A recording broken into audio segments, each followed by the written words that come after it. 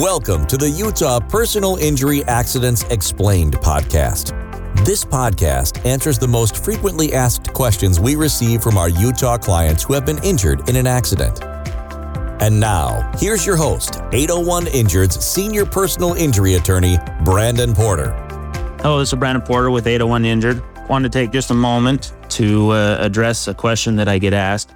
Why is uninsured or underinsured coverage on your own insurance policy important? Well, unfortunately, in our world today, there's a lot of drivers out there who either don't have insurance, car insurance, or they don't have enough coverage under their car insurance. And if you get hit and have significant injuries and you get hit by one of those people, then you may be out of luck as far as getting a settlement and recovery for your injuries. So it's important that you cover yourself and make sure that your insurance is adequate just in case you get in one of those situations, to make sure that you get the proper settlement and your medical bills get paid for. Anyways, if you've been in an accident or you have any insurance questions at all, feel free to give me a call. I'll be happy to answer them. Thank you. Thank you for listening to the Utah Personal Injury Accidents Explained podcast. If you like this podcast, make sure to visit 801injured.com for more great content.